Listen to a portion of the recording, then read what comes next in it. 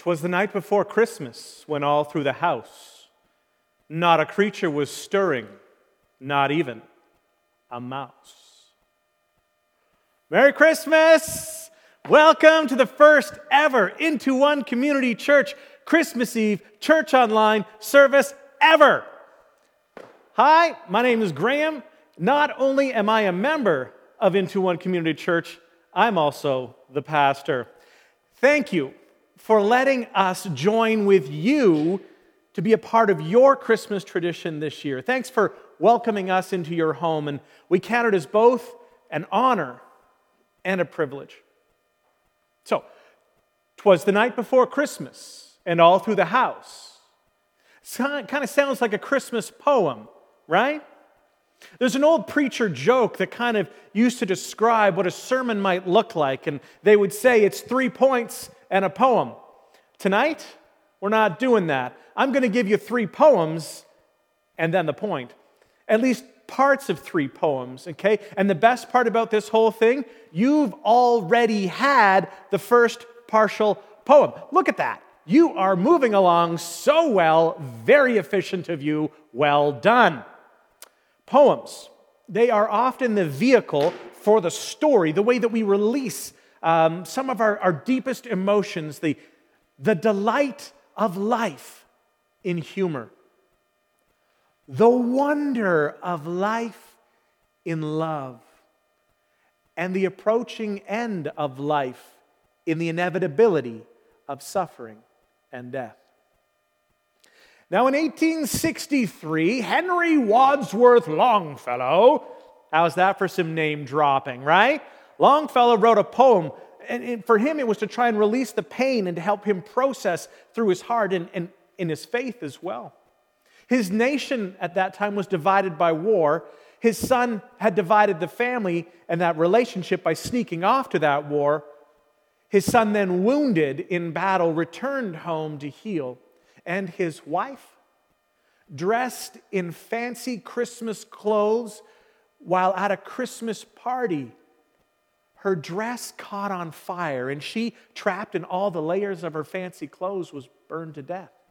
Doesn't that sound like the great backstory of an amazing Christmas poem turned into a carol?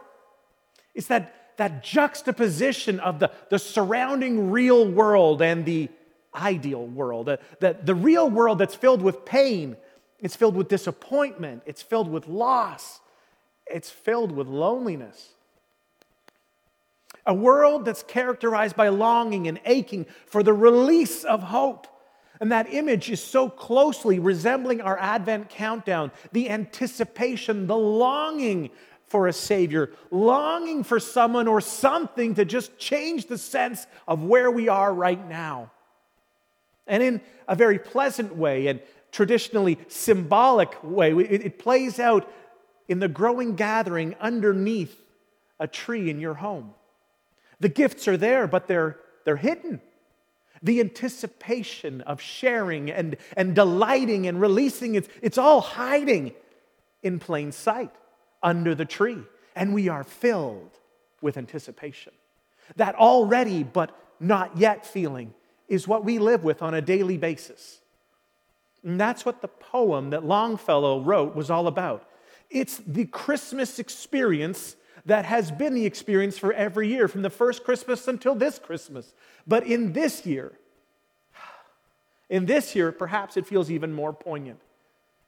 Poem number 2, I heard the bells on Christmas Day. And in despair I bowed my head. There is no peace on earth, I said, for hate is strong and mocks the song of peace on earth, goodwill to men. And in our world, cancel culture, well, that's become a big thing. Anytime we don't like an element or someone or something, we just release our outrage and let them know, and we move to get rid of the whole. How very human of us. But that is not the way of God, however, whose ongoing passion is always about redemption and restoration. Always. Both of those concepts seem somewhat tired for most of us. They speak of an inefficiency in time and an extravagance of resources that we simply can't afford. It'll take too long. It's going to cost too much. It's just not worth it. And that is, of course, where we differ with the view of God most consistently, for He has said and He has demonstrated to us that He pays no mind whatsoever to the cost and is eternally patient with all He would redeem. So here is a non-traditional Christmas passage to go with our non-traditional year that describes the gift of God by revealing the utter extravagance of its cost. God doesn't just give for no reason, but when He's doing it, He's always teaching, always revealing. In all that He does, He reveals who He is and He reveals what He's like. And it is to that image that we are being restored. We are welcomed into the partnership, opportunity to live these things out, just as if we ourselves were made in the image of God, which, of course, we are. Now, poem number 3. This is not a poem written by the Apostle Paul, but it is quoted by him in his letter to the churches in the region of Philippi. Philippians chapter 2, starting at verse 8. He's describing what he wants. So in your relationships with one another, have the same mindset as Christ Jesus. Verse 6, who, being in very nature God, did not consider equality with God something to be used for his own advantage. He did not try to grasp onto it. He didn't grasp at it. He released it. He released his rights for the purpose of the mission. Verse 7, rather, he made himself nothing by taking the very nature of a servant, being made in human likeness. 8, and being found in appearance as a man, he humbled himself by becoming obedient to death, even death on a cross. Now, that doesn't sound, frankly, like a gift that most of us want to unwrap tomorrow morning. Take it back. That is definitely not the right size. I don't like that gift. And I'll grant you that it can be somewhat disorienting at first. At first glance, it is not what we were thinking. That whole Jesus style that seems to have an entirely different system of values, it's all just so upside down, isn't it? We have spent our entire lives, our whole lives, living and breathing, trained to be all about in it, to win it. And then we see Jesus, that humility example, and that looks like someone who was intentionally in it to not win it. Jesus came as a baby. Nobody was thinking of Messiah looking like that. And we still don't. How are you going to win if you do that? We want our power. We want our wealth. We want our privilege to always and only work towards our benefit and not, and on our behalf, not on their behalf, not on the behalf of others. We want to get, we want to grasp, we want to hold what is ours, mine. We want to unwrap it for me. And then we see the gift that was purchased on our behalf. And we are equal parts confused and blown away. The Apostle John wrote about it when he said, for God so loved the world that he gave his one and only Son, that whoever believes in him shall not perish, but have eternal life. And then the also important verse 17, for God did not enter the world to condemn the world, but to save the world through him. To condemn the gift is easy. It's immediate. That's not what I said I wanted. I thought I was clear. That's not even on my list. But the gift, it's both surprising and better than we ever thought possible. The gift transforms us as we receive it, but then it doesn't stop, it keeps going. It's like a viral infection that recreates the host and then is spread from the host into the rest of all creation, spreading life and not death, counteracting the curse of sin. Back to the conclusion of poem number 2. Then pealed the bells more loud and deep. God is not dead, nor doth he sleep. The wrong shall fail, the right prevail, with peace on earth, goodwill to men. And that poem reflects poem 3 in the declaration of hope and the conclusion of poem number 3 that the Apostle Paul was quoting, Philippians 2, starting at verse 9. And therefore God exalted him to the highest place and gave him the name that is above every name, verse 10, that at the name of Jesus every knee should bow in heaven and on earth and under the earth.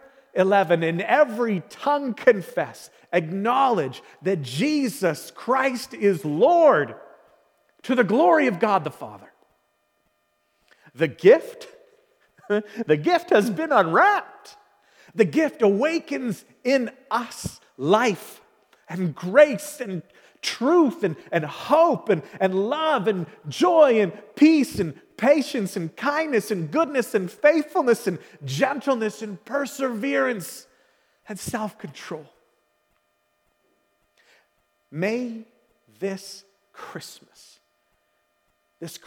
experience housed within your gift of salvation be the beautiful, blossoming fruit of the Spirit of God.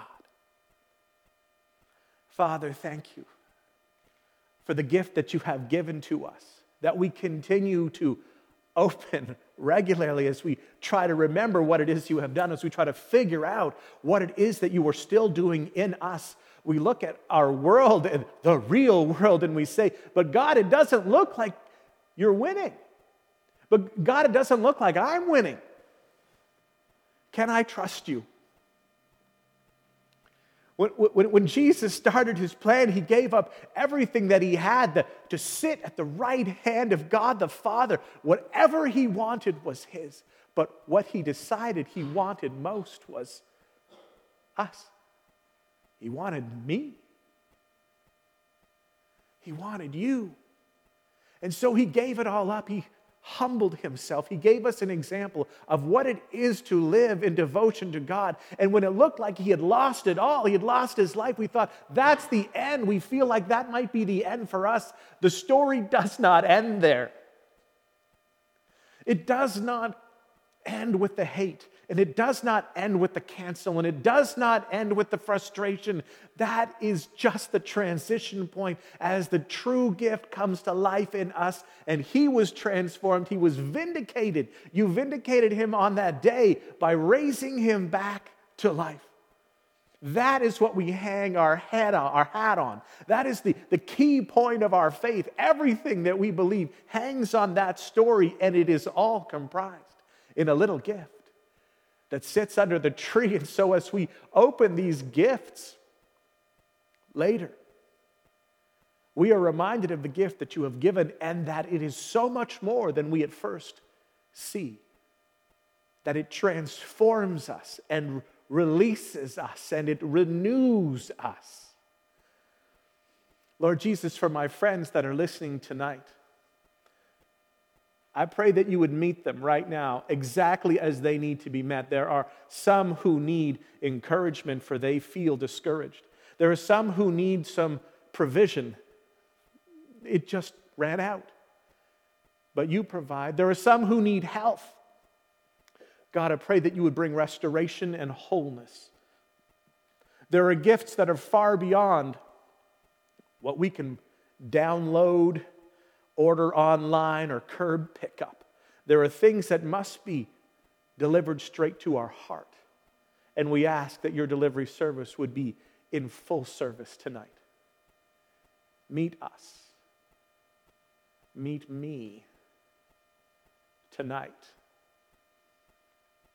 as we celebrate your sacrifice for us. The joy that comes from you being our hope. A Savior has come, and He is Christ, the King.